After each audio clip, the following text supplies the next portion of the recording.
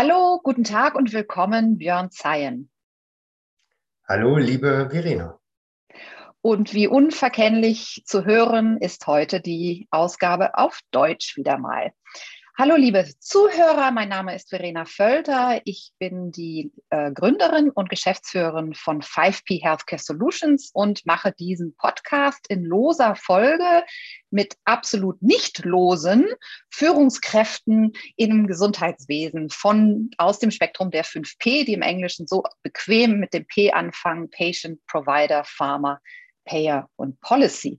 Und mit meiner Firma versuchen wir, diese Brücken zu schlagen zwischen den 5. Und ich weiß, das ist auch etwas, was Björn sehr am Herzen liegt und wo wir gemeinsam in unserem Netzwerk Health Age zusammen tätig sind, das er gegründet hat, wo er Geschäftsführer ist und was noch ganz oft heute wahrscheinlich vorkommen wird in unserer Unterhaltung. Ganz kurz möchte ich Björn vorstellen, das geht aber gar nicht so kurz, weil er in seinen 20 Jahren im Gesundheitswesen schon so unheimlich viel bewegt hat, eben über die 5P hinweg. Aber zur Erinnerung, Björn ist eigentlich von Haus aus Diplom-Ingenieur und hat dann über eine Arbeit im Sanitätshaus zum Glück, zu unser aller Glück, den Weg ins Gesundheitswesen geschafft und hat dann wirklich über die Jahre hinweg in verschiedenen Stabs- und Vorstandsfunktionen und Stationen in Sektoren wie Heil- und Hilfsmittel und auch Pflege und aber eigentlich immer an der Schnittstelle von Apotheke und Ärzten und das im Bereich Software und Abrechnungsdienstleistung. Also auch da eine Schnittstelle von Software und eben Gesundheitswesen. Wie kann man da zusammen die Lösungen erarbeiten? Er hat aber eigentlich, hat er mir neulich gesagt, sein ganzes Leben nur gewartet, Health Age zu gründen. Nebenher ist er auch noch der Chair für die Germany Alliance im EU-Senate für die Tech Chamber. Vielleicht kommt das auch noch ab und zu auf. So, jetzt habe ich genug gesprochen. Björn, du weißt, wir fangen immer an. Diese Serie heißt hier Let's Talk Value. Ne, wir wollen ja alle Werte schöpfen im Gesundheitswesen und ein bisschen weg von diesen Kostentreibern und nur um Technik, sondern es geht eigentlich um Patienten. Was fällt dir dazu spontan ein und was liegt dir am Herzen? Erstmal ganz, ganz lieben Dank für diese Einleitung. Ja, was fällt mir zum Thema Value ein? Eigentlich ist es ein extrem breites Themenfeld, was alleine mit sicher diesen Podcast schon befüllen könnte. Und gerade in der doch für viele schwierigen Pandemiesituation, finde ich, hat gerade das Thema Werte nochmal einen ganz besonderen Fokus erhalten. Werte sind für mich, ich übersetze Value mal mit Werte in diesem Fall, hat für mich eine Besonderheit, und zwar an Werte orientiert kann man Persönlichkeiten zusammenbringen, die sonst vielleicht nicht zueinander finden könnten. Und das ist das Besondere für mich, weil ausgerichtet an diesen hat man dann tatsächlich die Möglichkeit, etwas Neues zu schaffen. Und das Neue zu schaffen ist nicht zu sehen in Sektorengrenzen. Es ist nicht zu sehen in besitzstandswahrenden Haltungen. Es ist nicht zu sehen in das, was die letzten Jahrzehnte vielleicht Bestand hatte, sondern es ist darin zu sehen, dass es einen Aufbruch in in etwas Neues bedeutet. Das ist für mich das Thema Value. Das ist das Potenzial für mich. Und ich muss auch ganz ehrlich sagen, es ist auch für mich eine neue Ausrichtung, die mich nach vorne blicken lässt, und das mit großer Zuversicht schon. Da fällt mir gerade diese ominöse Gleichung ein: 1 plus 1 ist 3. Das ist, wenn man verschiedene Personen zusammenführt, kriegt man noch mehr raus, als wenn jeder Einzelne für sich auch was geschafft hätte, aber zusammen eben mehr. Und wie gesagt, da kommen wir noch drauf zurück. Der Untertitel unserer Ausgabe heute wird auch heißen: Prozess entlang des Patientenpfades, weil das ist auch deine Stärke, die du zu uns bringst. Eben sowieso verknüpfen die verschiedenen Leute und über die Sektoren hinweg, aber du bist da eben auch stark in der Prozessoptimierung und da mehr Klarheit zu entwickeln und vorzuschlagen. Vielleicht magst du uns da schon mal ein bisschen was dazu erzählen, wo deine Gedanken heute so sind, die dich ja auch sicherlich in Health Age vorantreiben. Vielleicht magst du uns auch noch mal kurz vorstellen, was Health Age ist und wie da deine Gedanken so sind, die verschiedenen Akteure besser zusammenzubringen. Sehr, sehr gerne. Vielleicht bevor ich auf Health Age eingehe, kurz noch etwas zu meiner Person, damit man ein Verständnis dafür hat, warum Health Age hinter die Logik ist dessen, was ich bisher gemacht habe, so wie du es auch im Intro schon angekündigt hast. Ich bin jetzt roundabout 20 Jahre im Gesundheitswesen tätig und habe dort immer in Allianzen, Kooperationen, Netzwerke gedacht. Das war für die Unternehmen, für die ich tätig war, mit Sicherheit auch gewinnbringend in der Hinsicht, dass man beispielsweise neue Perspektiven auf Dinge erhalten hat, zu Teilen auch neue Geschäftsmodelle aufbauen konnte oder auch nach innen gerichtet sich neu aufstellen konnte. Aber eigentlich ist es am Ende nichts anderes als die Logik und die Grundlage für HealthAge. Denn dort ist Folgendes: Ich habe versucht unter übrigens HealthAge, das Age als H geschrieben, als Zeitalter ausgesprochen, also mit uns in ein neues Gesundheitszeitalter, im Prinzip meine Erfahrung der letzten 20 Jahre zusammenzubringen. In einem Netzwerk ist die Gleichung 1 plus 1 nicht nur 3, sondern wenn man es ganz genau nimmt, ist die Gleichung 1 plus 1 unendlich.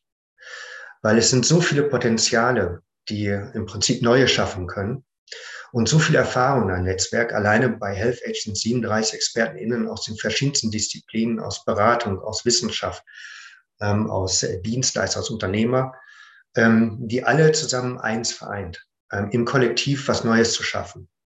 Und das mit Konzentration auf den Gesundheitssektor.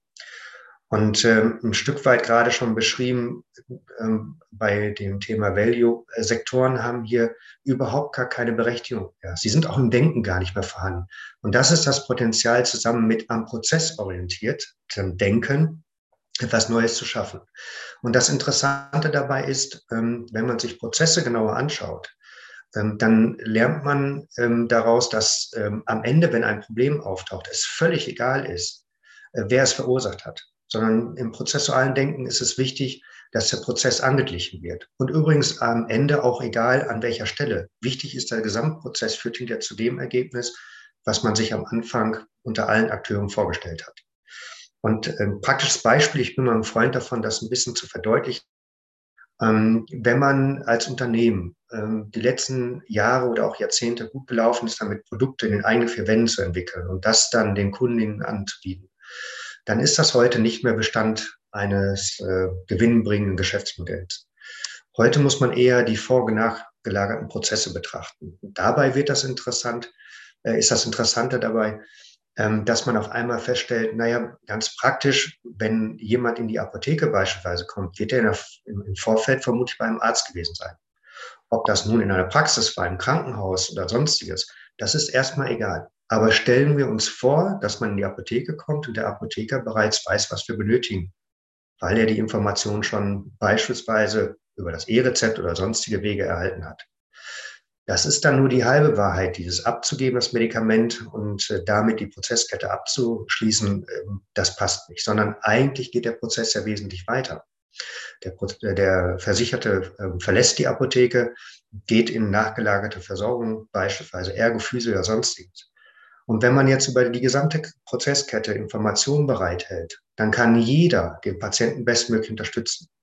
Und wo der Patient in den Prozess einsteigt, ob durch eine Notfallsituation im Krankenhaus, durch eine Therapie beispielsweise im Physio-Ergo-Umfeld, durch eine pflegerische Maßnahme, die dann sagt, Sie müssen damit mal zum Arzt oder sonstiges, ist am Ende vollkommen egal. Wichtig ist, dass die Informationen, die bereitstehen, allen zur Verfügung gestellt wird. Und damit haben wir dann am Ende auch eine patientenzentrierte Versorgung, obwohl eigentlich der Prozess im Vordergrund steht. Perfekt, Björn. Und du hast mir auch noch mal eine gute Gedankenstütze gegeben. Völlig egal, dass ein Problem aufgetreten ist. Natürlich ist das nicht egal für den Patienten, sagen wir mal, falls er Schaden genommen hat. Aber ich habe oft dieses Beispiel zu Value-Based Healthcare, Hüftprothese, und heute wird eben nur die Prothese bezahlt, aber keiner guckt, ob der Patient laufen kann. Ich kriege jetzt ganz oft neuerdings die Frage, oh, dann ist das aber die Schuld des Arztes oder der vom Krankenhaus. Und das ist eben genau der Punkt. Es geht nicht um Schuldzuweisungen und es geht auch nicht um Einzelfälle, weil die werden natürlich, falls sowas passiert, wird das dann rechtmäßig natürlich analysiert. Darum geht es uns aber hier nicht, sondern uns geht es, und ich finde das super, wie du das beschrieben hast. Es geht nicht darum, den Sündenblock für das eine Problem zu finden, sondern wo ist die Fehleranalyse im Prozess? Wie kann man den Prozess optimieren, dass das überhaupt sowieso besser funktioniert? Und ein Beispiel mit dem Patienten, der in die Apotheke läuft, ist super, mit was vorher und nachher passiert. Du hast immer eben so schöne Beispiele. Ich weiß nicht, wie du es jetzt für deine Zukunft, wie siehst du dann über deine Aktivität jetzt in Health Age oder auch generell das nur als Proxy, wo können wir denn jetzt besser werden im Gesundheitswesen und in diesen Prozessen, weil wir ja wissen, die laufen ja eben nicht optimal, auch weil es da dieses Silo-Denken gibt und Partikularinteressen und manche wollen eigentlich gar nicht die Info teilen, weil dann müssen sie vielleicht Gewinn abgeben und solche Dinge. Wo setzt du denn heute jetzt ganz praktisch in deinem Alltag und wie setzen wir das denn jetzt um? Weil ich glaube, die Idee findet jeder gut, aber was machen wir jetzt eigentlich und wie machst du das? Das ist die größte Herausforderung. Wie setzt man es um? Weil jetzt kommt etwas, was in den letzten Jahrzehnten nicht berücksichtigt werden musste. Man muss sich auf einmal mit Personen auseinandersetzen, die man eigentlich gar nicht kennt. Unser System ist in Sektoren aufgeteilt und in diesen Sektoren konnte man sich die letzten Jahrzehnte, ich sag mal, unter seinesgleichen bewegen, ohne Notwendigkeit, über diesen Tellerrand hinauszuschauen. Und das ist auch jetzt eine der größten Herausforderungen. Wenn man jetzt mit vor- und nachgelagerten Akteuren, also vorgelagerte Prozesse und den entsprechenden Akteure, die diese abbilden, sich austauschen möchte, dann hat man oftmals die große Herausforderung herauszubekommen, wer ist es denn eigentlich? Und da fängt ein Stück weit Health Age an, um die Brücke einmal in die Richtung zu schlagen. Hier sind die verschiedensten Akteure zusammen. Und es vereint eigentlich nur die Problemstellung. Und wenn man es ganz genau betrachtet, sogar die Lösungsansätze, die ExpertenInnen. Und das ist vielleicht die Blaupause dessen, was nicht nur ich die letzten Jahrzehnte im Bereich Kooperation, Allianz und Netzwerke gemacht habe, sondern unter Umständen für alle Akteure im Gesundheitswesen. Das ist eine große Aufgabe. Das ist auch mit sehr viel Energie verbunden, weil man natürlich Prozesse, die sich auch richtigerweise über die letzten Jahrzehnte etabliert hat, in Frage stellen muss und oftmals auch anpacken muss.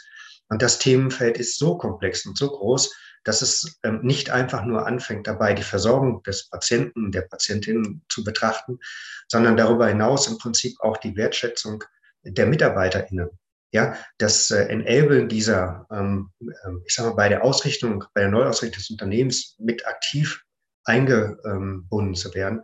Und am Ende ist vielleicht auch ein ganz anderes Arbeiten das Ergebnis, so wie wir es vielleicht uns heute noch gar nicht vorstellen können. Und auch da in der Praxis einmal ein Beispiel. Ich glaube, dass Konzerne, etablierte Konzerne, heute, und das tun sie ja oftmals schon, sich in Themenfeldern umschauen, beispielsweise im Startup-Bereich, wo einfach, ich sag mal, Gründer ins Gesundheitssystem kommen, die von der Struktur überhaupt gar keine Ahnung haben, sich davon auch gar nicht als abschrecken lassen und etwas machen, was dann unter Umständen nicht alleinig den Erfolg hat, weil man die Struktur des Gesundheitswesens nicht dabei berücksichtigt. Dabei können die Großen helfen. Aber die Großen bekommen dadurch auch, oder die Etablierten bekommen dadurch auch die Möglichkeit, mit diesen Andersdenkenden ganz neue Ansätze etablieren zu können. Das ist das spannende Feld, das ist das Spannungsfeld, was aber meines Erachtens mehr als lohnenswert ist, es zu geben. Da vielleicht nochmal kurz einhaken, was du gesagt hast, finde ich auch super. Man muss sich plötzlich mit Personen auseinandersetzen, die man gar nicht kennt. Und ach, das war doch so schön bequem früher. Und ich spreche in meine eigene Zunft immer nur mit Ärzten und im Krankenhaus und so war schön bequem, muss ich mich nicht mit Versicherungen da drüben und Apothekern auf der anderen Seite und alles so unbekannt und nicht meine Zunft. Und heute ist eben genau das. Und ich finde das eben auch schön, wie du das sagst, ist was ganz Menschliches auch. Ne? Also man muss da wahrscheinlich auch mit ein bisschen Neugier rangehen und sagen, naja, vielleicht sind die ja ganz spannend, die Leute da drüben. Und aber nochmal zum Health Age.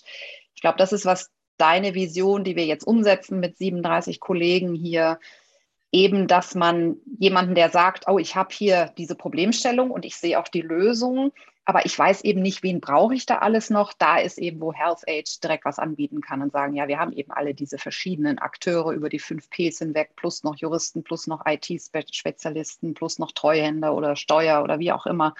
Und ich glaube, das ist eben sehr ein Unikat im Moment. Ich habe es noch nicht viel woanders gesehen, wo einer quasi, im Englischen sagt man so schön, One-Stop-Shop, diese Problematik an sich, wie finde ich diese ganzen anderen Ressourcen und wo finde ich jetzt einen Versicherer oder einen Behördenkenner, der die Regularien kennt und die Gesetze kennt, wo kriege ich den so schnell her? Und das finde ich toll natürlich. Und wir im Netzwerk, wie du das uns hier tatsächlich umsetzt und das machst. Ich glaube, das ist ein guter Übergang nochmal auch zur ganzen Digitalisierung. Ich weiß, dass das dir auch am Herzen liegt und auch eben im Health Age oder auch deine Aktivität beim Senat, beim EU-Senat, im Tech Chamber. Und du hast es schon angesprochen, Informationen zu jedem Zeitpunkt, 24 Stunden und für jeden, der es braucht, Patient, Apotheker, Pfleger, Ergotherapeut. Wie siehst du da die Chancen? Wie können wir da schneller vorangehen? In Deutschland gibt es eine tolle Gesetzgebung schon, die da schon viel Vorarbeit geleistet hat. Wo können wir da ansetzen, das jetzt auch in der Umsetzung voranzutreiben? Ganz pragmatisch ist einmal das Netzwerken, also das Finden der Andersdenkenden, um dann mit diesen zusammen neue Prozesse anzustoßen. Ich gebe da auch gerne mal ein Beispiel. Beim European Senate beziehungsweise bei der Heute ist im Moment, ich sag mal, sind die verschiedenen Bereiche IoT, Energie, Healthcare in dem Bereich, in bestimmten Alliance aufgelistet. So, und wir haben heute noch darüber gesprochen, dass es jetzt Zeit wird, die Alliance mit themenübergreifenden Inhalten zusammenzubringen und dann untereinander voneinander zu lernen. Ganz praktisches Beispiel, kritische Infrastruktur. Die kritische Infrastruktur ist in der Regel bisher bekannt für Energieversorger. Aber die kritische Infrastruktur ist mittlerweile auch hat eine hohe Relevanz, also der Schutz der kritischen Infrastruktur hat mittlerweile eine hohe Relevanz im Bereich der Gesundheitsbranche. Und jetzt ist das Interessante, warum müssen wir unsere Erfahrungen in der Gesundheitsbranche machen, ohne Zuhilfenahme anderer, die den Weg schon gegangen sind? Und das ist für mich eine Blaupause, die wir jetzt in der EUTech zum ersten Mal umsetzen, wo wir im Endeffekt in der Germany Alliance die verschiedenen Bereiche zusammenbringen, die Energie beispielsweise und den Healthcare-Sektor zum Thema kritische Infrastruktur und Schutz dieser.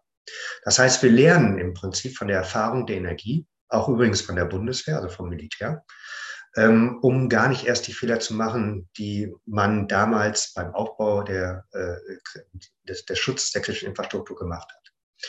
Und das Interessante ist, dass unter Health Age, um jetzt die Brücke zu schlagen, daraus eine Kooperation mit dem BSKI, mit dem Bundesverband für den Schutz kritischer Infrastruktur entstanden ist, der übrigens bisher eher im Bereich Energie und, ich sag mal, Militärinfrastruktur beraten hat und jetzt dieses Beratungsmandat auf den Gesundheitssektor ausbreiten möchte. Und hier ist das Interessante, dass wir im Prinzip den Gesundheitssektor verstehen und der Kooperationspartner, also BSKI, den Schutz der kritischen Infrastruktur nachvollzieht oder auch historisch bedingt aufgebaut hat und versteht. Und diese Kombination ist eigentlich eine Blaupause am praktischen Beispiel für das, was uns allen bevorsteht. Wir werden uns mit Akteuren austauschen müssen, die wir in der Vergangenheit nicht benötigt haben. Und die größte Herausforderung ist, diese zu finden. Aber es ging ja um Lösungen gerade in deiner Frage. Ich glaube, es gilt jetzt, Formate zu gründen. Und damit beschäftigen wir uns bei Health Age auch gerade, womit wir im Prinzip an themenorientiert Personen zusammenbringen. Nach dem Prinzip, ich suche, ich biete. Und das ist etwas völlig anderes als bisher gerade schon erwähnt in den, ich sag mal, Veranstaltungsformaten, die man in der Vergangenheit klassischerweise besucht hat. Und das ist natürlich dann auch sehr spannend, dass man bestenfalls einen Lotse an die Seite bekommt, der einen so ein bisschen durch die unbekannten Welten, sag ich jetzt einfach mal, führt. Das ist die Idee. Wir müssen also, wie gesagt, unsere Komfortzone immer häufiger verlassen, um Ausschau nach was Neuem zu halten. Und die Lösung muss sein, dass sich dort Dienstleister aufbauen, die Unternehmen dabei unterstützen, weil aus eigener Kraft wird man dieses auch allein schon aufgrund der zeitlichen Ressourcen nicht umsetzen können. Fällt mir gerade ein Stichwort ein, deine neue Definition von Netzwerken. Das ist die bisherige gängige Verständnis davon, ist vielleicht 1.0, das heißt, man trifft sich und man tauscht sich aus und man hofft oder oftmals entsteht dann was Neues draus. Aber man weiß vorher nicht, wenn ich an diesen Netzwerkabend gehe, mit welcher Idee ich nachher rauskomme. Ich glaube, was du anbietest und wir hier machen, ist Netzwerken 2.0.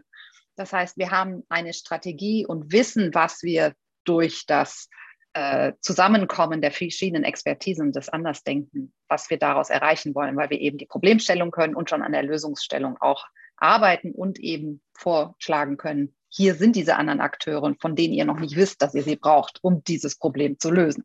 Das heißt, es ist Netzwerken, kommt mir jetzt gerade so in den Sinn 2.0. Ja, sehr schön, Björn. Ich sehe immer in diesem Moment im Gespräch mit Schrecken auf die Uhr. Die Zeit geht vorbei. Wir könnten, glaube ich, locker noch 2x20 Minuten dranhängen. Vielleicht machen wir irgendwann noch mal eine zweite Episode hier mit dir, Björn. Vielleicht magst du uns für heute und unsere Hörer noch was auf den Weg geben, bevor wir schließen. Sehr, sehr gerne. Also erstmal möchte ich mich recht herzlich bei dir bedanken für die sehr angenehme Atmosphäre und ich habe gerade auch leider mit Bedauern festgestellt, dass die Zeit schon vorbei ist. Was kann ich mitgeben? Also eigentlich kann ich nur eins sagen, überhaupt gar keine Angst vor Veränderungen zu haben. Im Gegenteil, es ist so viel Potenzial auch in vermeintlich schwierigen Zeiten dabei und oftmals entwickelt sich dadurch etwas, was man heute noch gar nicht abschätzen kann. Und diese Freiheit sollte man sich auch nehmen, ein Stück weit mit einer gewissen Offenheit in Gespräche reinzugehen und sich auch zu erlauben, ich sag mal, das Ende gar nicht im Vorfeld definieren zu können oder das Ziel am Ende gar nicht definieren zu können, weil meistens dadurch und durch das Zuhören des anderen etwas entsteht, was man am Anfang vielleicht gar nicht erahnen konnte. Das ist etwas übrigens, was ich in meinem Leben mitnehmen konnte. Und auch gerade bei HealthEdge in beeindruckender Weise durch die Zunahme der verschiedensten ExpertInnen gerade wahrnehme. Also wir haben heute alle eine Mathe-Lektion gekriegt, 1 + 1 = unendlich. Herzlichen Dank, Björn Zeien. Herzlichen Dank an die Zuhörer.